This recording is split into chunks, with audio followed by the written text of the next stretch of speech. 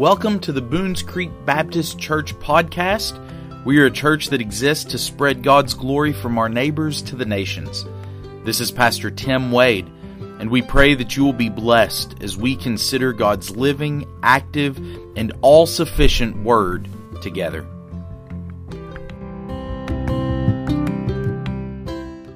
Would ask that you turn with me, though, to Genesis chapter 1. Genesis chapter 1, as we're going to be considering today for the last time, for those that's been keeping track, Genesis chapter 1, verses 26 through 31. Talking with someone, and they said, well, it's a shame you're finishing up with that because I've got those memorized now. And there's certainly a lot of good to be found in these verses, but we'll be moving on to Genesis chapter 2 very shortly.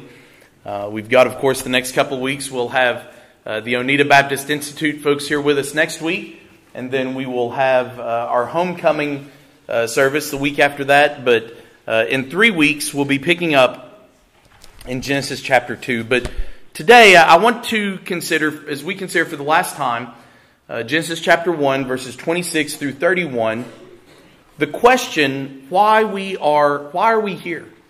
What is the purpose? What is the meaning of life? Now, this question is one that has come up repeatedly. It's not a new question. It's a question that's been considered by philosophers from the very earliest of times, all the way through the Greek philosophers to even our modern present conversations. You can go to a freshman philosophy class on a college campus, and I remember when I took that class, we asked this question: what is the meaning of life? Why are we here? What is the purpose of our existence? And yet the interesting thing is that for all that time and energy that's been spent trying to answer that question, the question's still being asked, because we've come no nearer to answering it, at least from a humanist perspective, than we were millennia ago. Now, what's interesting is if you choose to let Google give you the answer to this, and you ask Google, what is the reason for life or the meaning of life, you'll get sucked into a rabbit hole of really ridiculous answers. Some of the answers I found when I did just that include statements like, we are here to learn and unlearn. Don't know what that means, but we are here to know ourselves. We are here to forgive and heal. According to Sigmund Freud, we are here to be torn between our instincts and social expectations, hopefully reaching some sort of compromise until we die. End quote. That's pretty bleak. According to Eastern religions, the meaning of life is to experience continual cycles of reincarnation until you're eventually able to escape that Ferris wheel through good works and fade into nothingness. It's pretty bleak also. According to the popular book, The Hitchhiker's Guide to the Galaxy, the meaning of life is the number 42. All right. According to evolutionary principles, we're only here because of time and luck and chance. There's no real meaning behind our lives beyond blind evolutionary processes. We are happy accidents, sentient bags of water. It's pretty bleak as well. But what if I told you that the Bible has a pretty clear answer for the question, why are we here? What is our purpose? The Bible tells us that we have a mission to accomplish. When God put the very first man and the very first woman in His creation, He gave them instructions.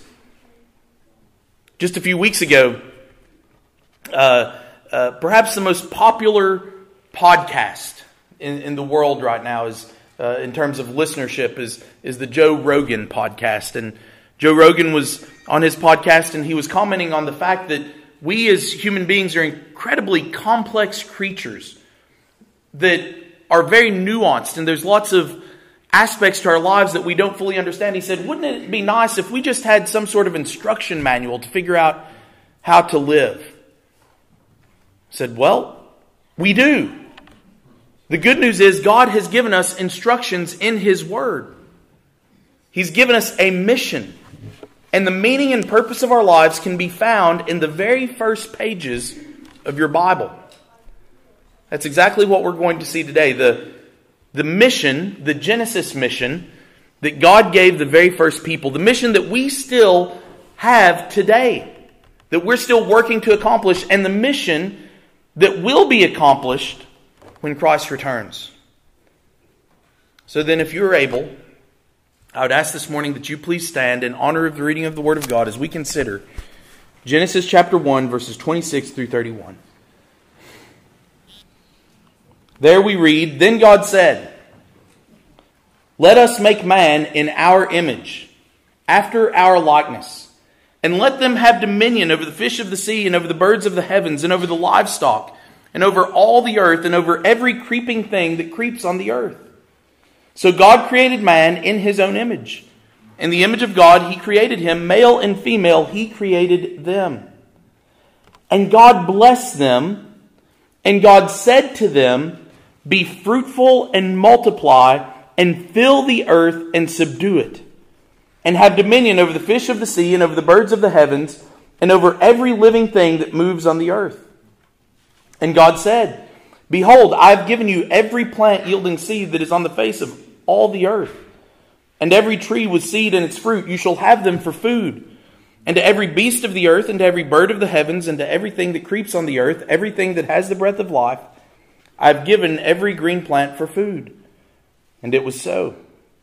And God saw everything that He had made, and behold, it was very good. And there was evening, and there was morning, the sixth day." This is the word of the Lord. You may be seated.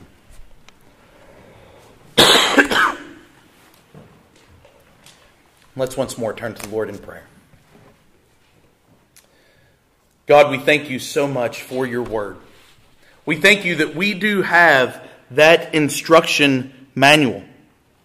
We thank You that You have given us very clear indications for what You expect us to do. And those plans, those purposes are laid out all throughout Your word. But here at the very beginning, we see the reason for which man was created. Lord, as we consider this today, I admit there's going to be difficulties. In some ways, this is a very simple idea. And yet it runs so contrary to what we see around us today. Lord, I pray that You would help us then. That You would remove any obstacles in our hearts and minds to hearing and understanding Your word, and that we would receive it with gladness. Understanding, Lord, that this can only be accomplished by Your grace and by Your mercy to us through Jesus Christ. And so I pray, Lord, that if there's someone here that doesn't know Christ, that today would be the day that they would repent of their sins and put their hope and trust in Him and His atoning work on the cross. And Lord, for those of us that have, for those of us that have experienced that transformation that comes from knowing Jesus, I pray that we would strive to walk in obedience to the mission You've given us here in Your word. It's in Jesus' name that we pray. Amen. Today we're going to see 5 different components of the reason why we are here, the meaning for our life, the Genesis mission. Those components are going to be the plan, the purpose, the problem, the promise, and the process. The very first thing that we see is the plan. What is it that God actually had for His people to do? What was the plan that He gave them? Well, this question really has an easy answer. As you paid attention, as we read through those verses, you probably heard it. You probably saw it. God tells Adam and Eve that His plan for them is to be fruitful and multiply. That's the instructions that He gives them. When He places them in the garden, the very first thing He tells them to do, before He says, oh yeah, also don't eat the tree, the bad one, is be fruitful and multiply. That's what I want you to do. That's what you're here for. Here in this garden, be fruitful and multiply, to fill the earth, to subdue the earth, to have dominion over everything in it. Now, we've already considered this passage from several other angles. But as we look at this today, we see the intent behind everything that we've been discussing. From man being made in the image of God, we see and understand why God did that. To the stewardship that God gave man over his creation, we see and understand why God did that. It's all part of this plan that God has, the purpose for why man is here in the first place. As I said last week when we talked about our stewardship and dominion over the earth, we see that this plan is all part of a blessing from God. We're told here in verse 28, and God blessed them. And God said to them, be fruitful and multiply and fill the earth. This is a blessed task, a blessed mission that God has given us. So many of the alternate answers that we saw to the question of why we're here, what's our purpose, what's our reason for existence on this earth, so many of those other answers were frankly just bleak and dark and sad. So many of them belie the fact that the earth can provide no real purpose and meaning for us apart from God's Word. One of the most common answers that people give to our reason for being here is we're told that we are here simply to eke out as much happiness as we can in our short lives and then to die and disappear into nothingness. That's probably what the majority of the people in the world would embrace as their philosophy of life. I'm here just to try to make do the best I can. Try to have more good days than bad. More good moments than bad. The insinuation of that idea is that happiness is elusive and it's difficult to achieve. But you see, God's plan for us, described here in Genesis, it's a plan of blessing. It's a plan that is intended for our good and for our joy. The sad reality is that the reason that so many people in this world do not feel blessed, do not feel joyful, the reason why so many people feel like happiness is elusive and difficult, I'm convinced, is because they are attempting to live their lives contrary to God's plan. God's given us a plan in His Word, and He says this is the way to experience blessing. This is how I am blessing you. I'm giving you this plan, this purpose, this mission. I want you to live according to this plan, and doing so is going to result in blessing. And yet we often have the audacity to say, no thank you. I'll find my own path instead. I'll find my own way to happiness instead. And then we're surprised when it leads to disaster. And when it leads to frustration and unhappiness. Why don't I feel happy and blessed? Because I'm not following God's plan that He's given me for my life. Let me give you just a simple example here. If I told you that the way for you to feel better and look better and have enough money in your bank account to cover all your bills was simply to drink a bottle of water a day.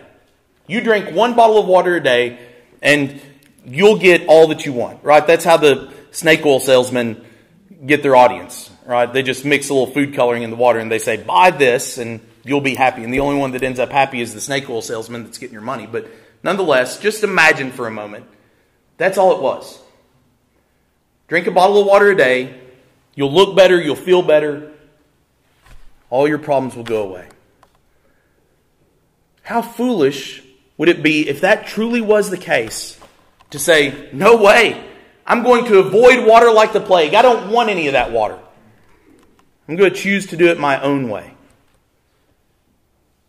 We would think that that would be pretty foolish, and yet that's what we do when it comes to God and His Word. God is saying, I want to bless you. I want you to experience life in the full. I want you to be satisfied, and here's the way to do it. And we say, yeah, I think I'll do something else. No, thank you, God. So we see then why people are often so frustrated. People are unhappy in this world. While there is such a market for drugs that make us feel better and that relieve the misery that we experience on a day-to-day basis, people are struggling and they don't have the answer. And the answer is simple. We are not aligned with God's plan and purpose in our lives. And when we are not aligned with God's plan and purpose in our lives, no matter what we can do to distract ourselves for a short little while, it's not going to last. We're never going to experience true happiness and joy. We see here that when it comes to the specifics of God's plan, it involves people multiplying and filling the earth. Be fruitful and multiply. Now, for the rest of the sermon, we're going to break this down a little bit. We're going to see what this means for us today, because the question that you all are probably asking in your minds right now is, okay, so does this just mean that we need to have lots of babies? And that's it? Like, that's the whole meaning of life, is to have babies, and that's the purpose? That's it? Is that really what we're saying? Stick with me, because we're going to see what this means for us today. There's so much more to this than just simply having babies. So we need to follow this idea through the Scripture to see what God means, what this looks like to be fruitful and multiply and fill the earth. We're going to see what God's purpose is in this plan, the reason why God gives this plan, the problems that arise with following this plan, the promise of ultimate fulfillment, and the process that it's to be carried out today. But right now, we simply need to see that when God put man and woman in the garden, plan A, B, C, and D for them was be fruitful and multiply. Fill the earth. That's the instructions. That's the mandate that God gives them. Everything else comes as a result. If you're fruitful and you multiply, you will fill the earth. If you're fruitful and you multiply, you will subdue the earth and have dominion over it. It's all a result of this multiplication. So the next logical question is, well, why? Why was this the plan? What made God come up with this idea? What's the purpose behind the mission? What are we hoping to accomplish? Well, again, we have some specificity here in the text. The purpose of the plan is so that the offspring of the man and the woman would fill the earth. But what does that accomplish? Why does God want a full earth in the first place? Why isn't He just happy with Adam and Eve there in the garden and all the animals? Isn't that good enough? Why does He want the earth to be populated? Some of you, probably when you're driving home from work, you probably wish the earth was less populated, right? Or at least that particular stretch of roadway so that you could get home more quickly. But God says that He wants the earth filled. Why?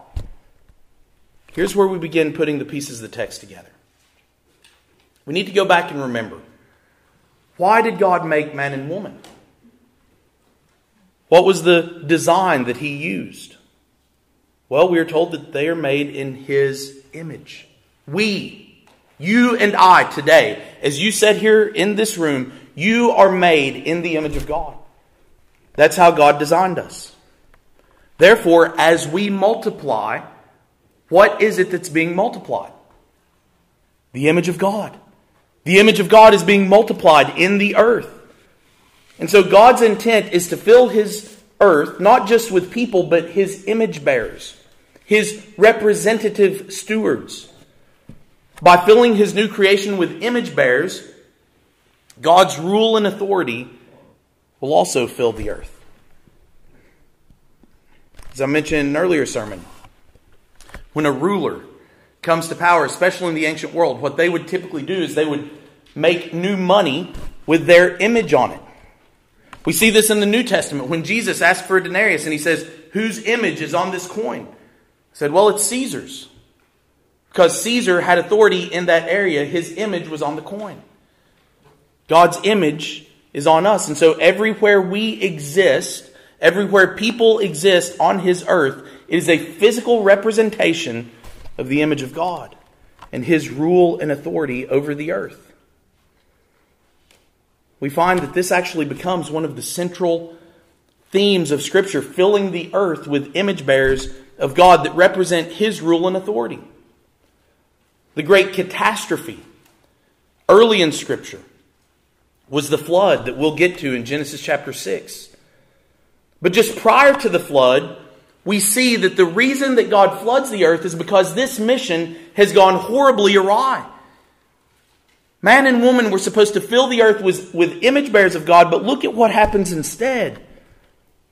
We're told this in Genesis chapter 6, verse 11. Now the earth was corrupt in God's sight, and the earth was filled, same word, not with image bearers, but with violence, with sin, with wickedness. This wasn't the plan, and so God sends the flood. He wipes them out. And afterward, when Noah gets off the ark, got the wrong patriarch there for a moment. When Noah gets off the ark with his family, what does God tell them to do? In Genesis chapter 9, he says, "And God blessed Noah and his sons and said to them, 'Be fruitful and multiply and fill the earth.'" This is after the fall, after sin has entered into the equation. The mission doesn't change. The mission is still the same. This is what God wants His people to do. Because as the earth is filled with His image bearers, it is ultimately filled with His glory.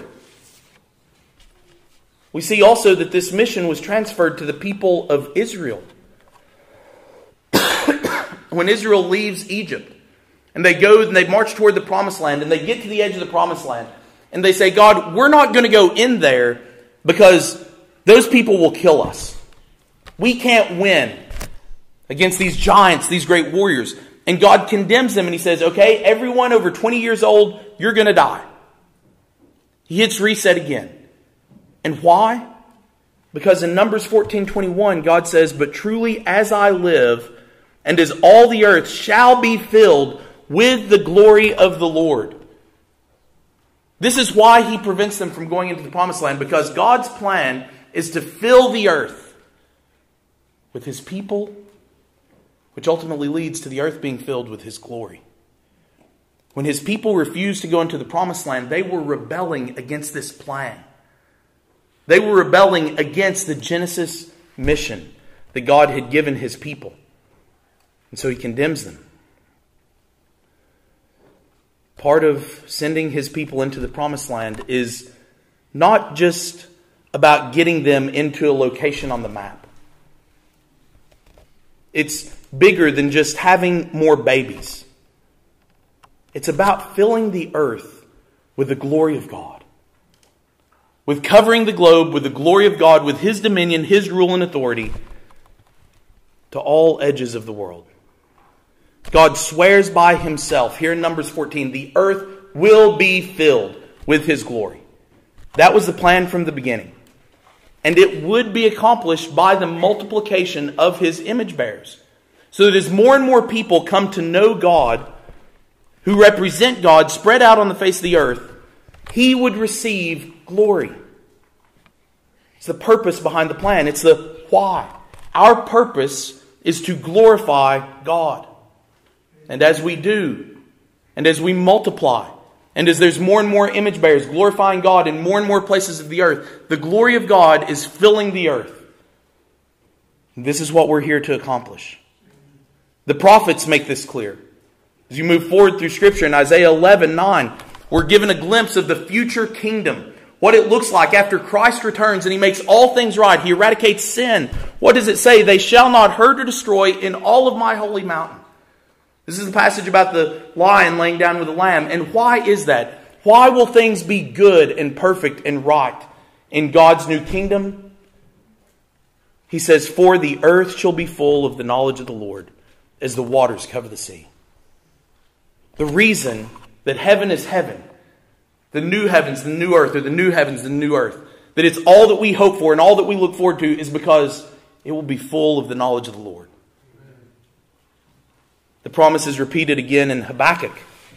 Habakkuk 2:14 says, "For the earth will be filled with the knowledge of the glory of the Lord as the waters cover the sea." Same words in Isaiah. This is the end goal. This is the mission being accomplished. God's purpose is for the earth to be filled with the knowledge of the glory of the Lord as the waters cover the sea.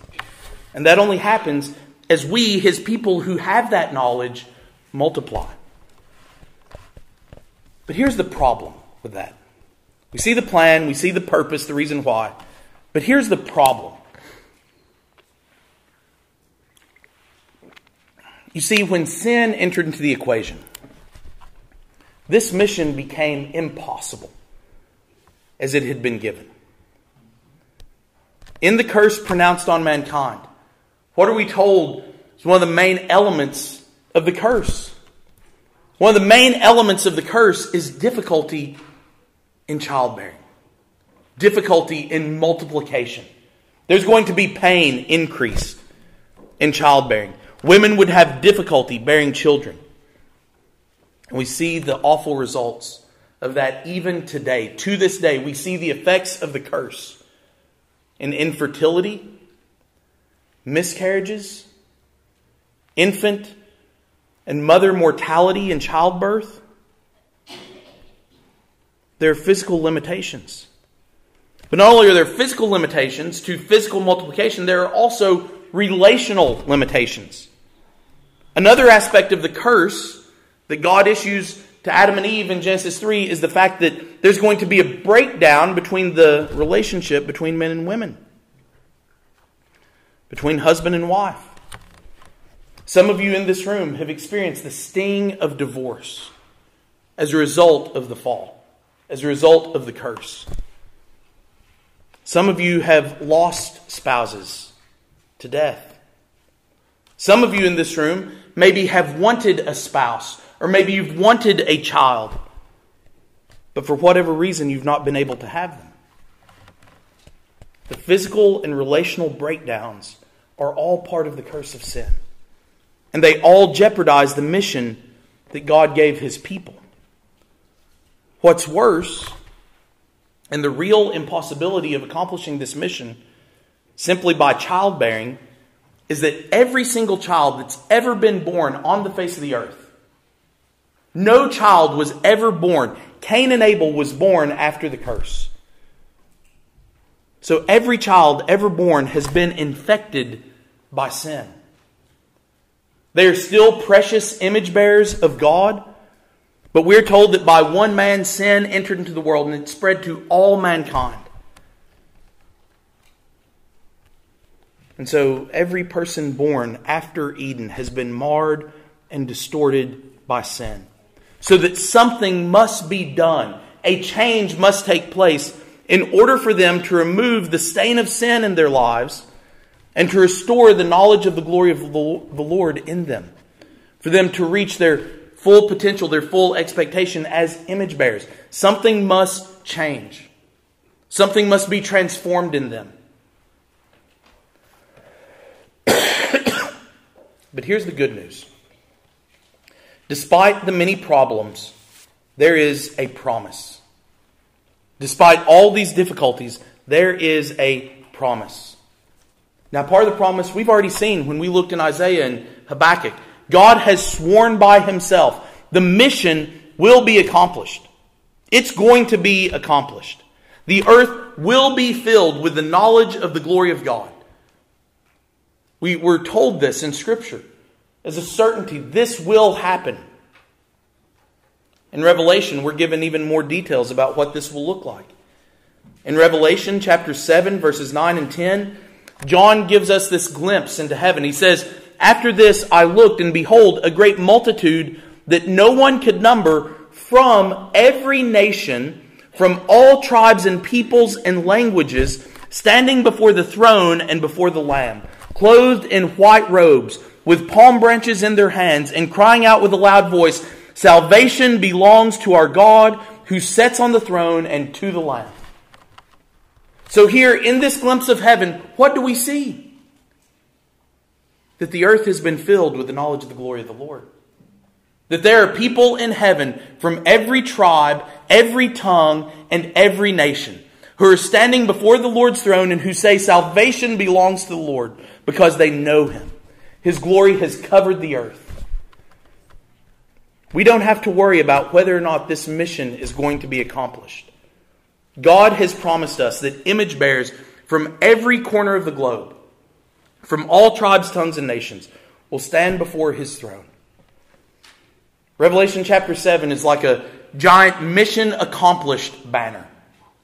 And not the one that George W. Bush hung on that aircraft carrier. Some of you that's over 20 will get that reference, right? But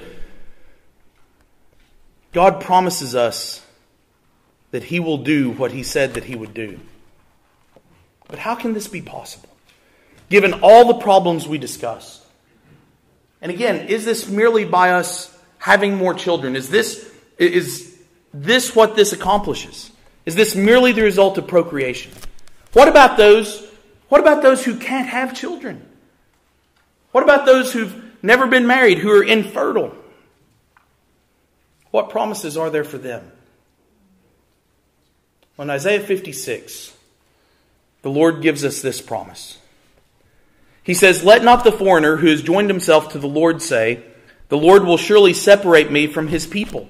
And let not the eunuch say, 'Behold, I am a dry tree.' For thus says the Lord, to the eunuchs who keep my Sabbaths, who choose the things that please me, and hold fast my covenant, I will give in my house and within my walls a monument and a name better than sons and daughters. I will give them an everlasting name that shall not be cut off." Now, the Lord promises here that even for the eunuch, if you don't know what a eunuch is, kids, ask your parents later. But even for the eunuch, somebody that it is physically impossible for them to have children, that God will give them a monument and a name better than children in His house and in His walls. He will care even for them. How can this be?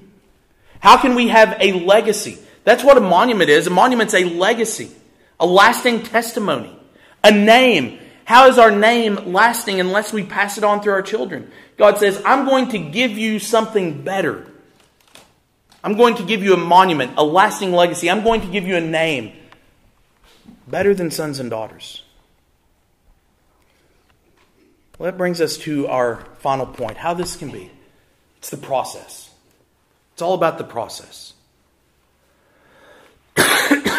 Before we talk about this, because ultimately, let me just spoil things for you. This isn't all about simply having children. Right? This isn't the takeaway from the message. That we just need to, if we can go and as Christians have more babies, that we would fill the earth with babies and that that God's mission would be accomplished in that way. That's not what this is talking about. But let me just say, children are a good thing. Children are a blessing from the Lord. And married Christians should desire to have children and make every effort to do so. And if the Lord withholds that blessing from you, then trust in His goodness even in that. This was part of God's good plan for humanity. It was part of His blessing. And children remain a blessing to this day. As individual parents, there's perhaps nothing greater that we could do than to bring children into the world and then train those children in the fear and admonition of the Lord. Raise them to be faithful image bearers, faithful stewards of the mission that God has given us. And I'm so thankful for the testimony of parents in this church. Parents, those of you that's done this and done this well and your children are adults, I'm so thankful for you. I'm so thankful to learn from you. Because I'm struggling through this myself. Because it's a hard job. But it is a wonderful, it is a blessed job to be able to do this. But you see, that's not the only job. As image bearers of God after the fall, our mission has shifted. As a mission primarily of procreation. For Adam and Eve, God said, be fruitful, multiply, fill the earth, procreate. And had they not fallen, that would have been a wonderful and joyfully accomplished mission. But they sinned. And sin entered into the equation. And so the mission shifted from procreation to recreation. What do I mean? I mean that after the fall, after sin entered into the equation, simply being born was not good enough.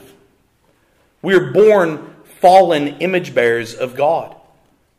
born into a fallen state, and must experience recreation, or, as Jesus told Nicodemus in John chapter 3, truly I say unto you, you must be born again. It's not good enough simply to be born. It's not good enough to simply bring a child into the world. That's not how we accomplish this mission. It was clear that Adam, Noah, Israel all failed miserably at being fruitful and multiplying and filling the earth with image bearers so that the glory of the Lord would cover the earth as the waters cover the sea. That's why Jesus had to come, to redeem fallen humanity, to make a way for us to be born again, to experience the second birth. And when we do, Jesus charges us with the same mission that He gave Adam and Eve, that He gave Noah and his sons, that He gave the people of Israel. Be fruitful and multiply and fill the earth. But not simply through the process of procreation. No, our mission is spelled out in Matthew 28, where Jesus says, or the Scriptures say, and Jesus came to them and said to them, all authority in heaven and on earth has been given to me. Go therefore and make disciples of all nations, baptizing them in the name of the Father and of the Son and of the Holy Spirit, teaching them to observe all that I have commanded you. And behold, I am with you always to the end of the age. This is what the Genesis mission looks like for us. The plan and the purpose has not changed. God still desires that the earth would be filled with His image bearers.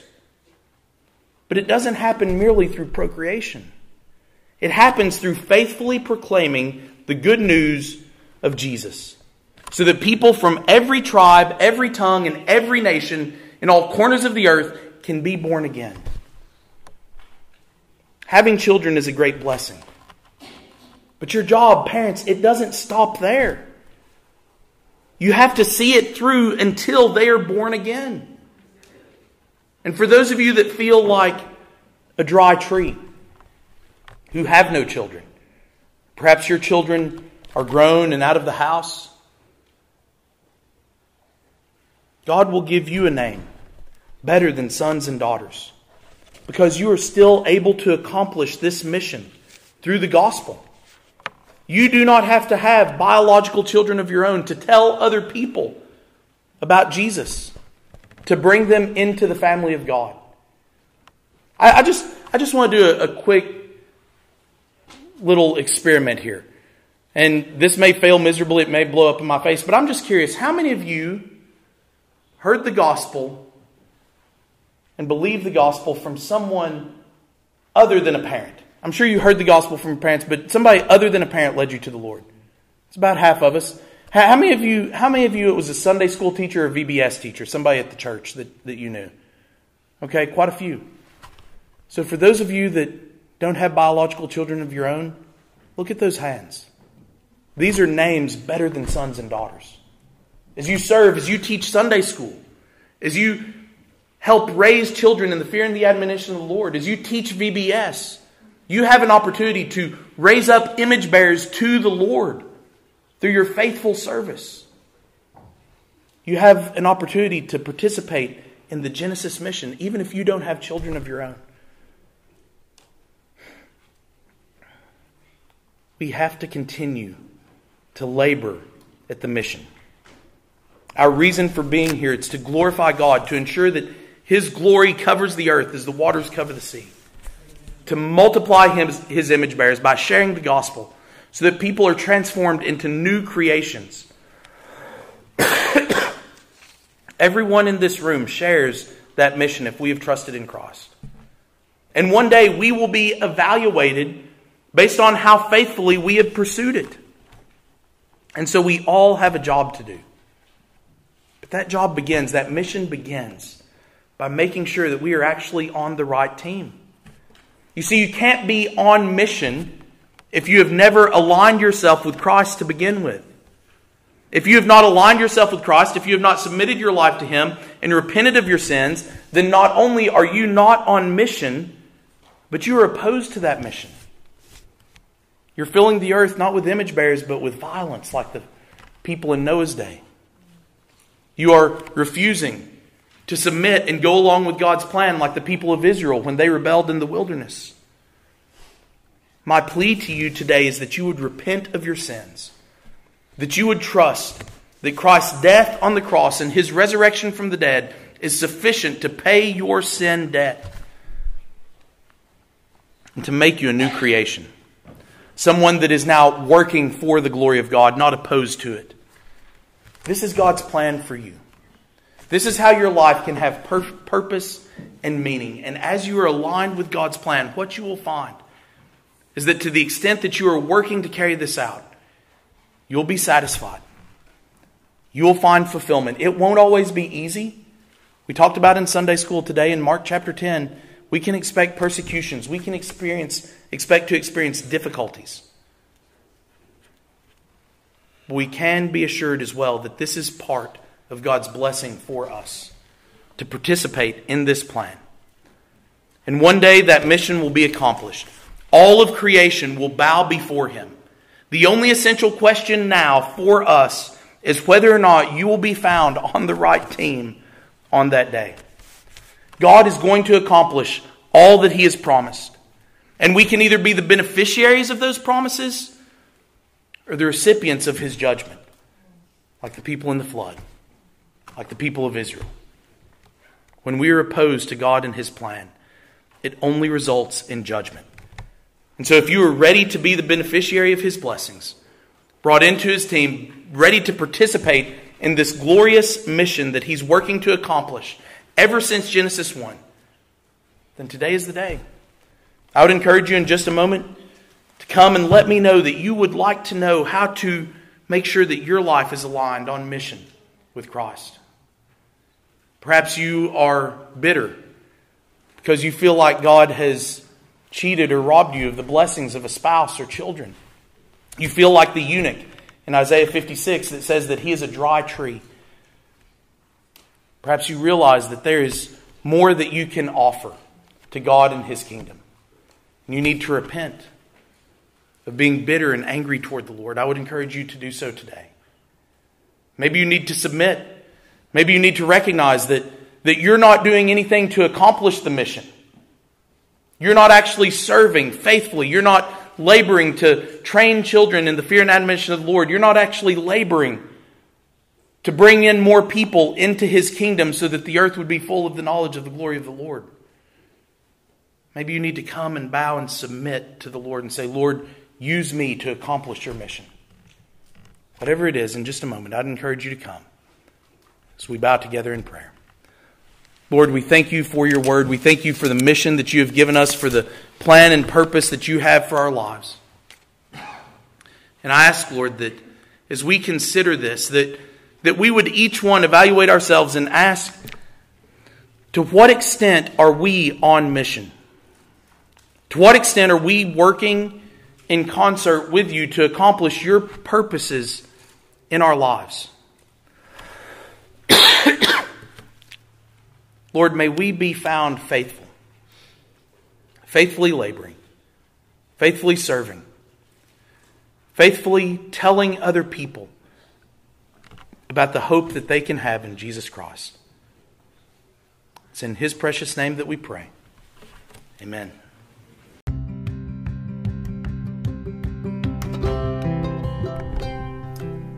Thank you for listening. If you have questions about today's sermon or would like more information about Boones Creek Baptist Church, you can send us an email at boonescreekchurch@gmail.com, or you can give us a call at 859-263-5466. You can also find us online at www.boonescreekchurch.com. Thank you and have a blessed day.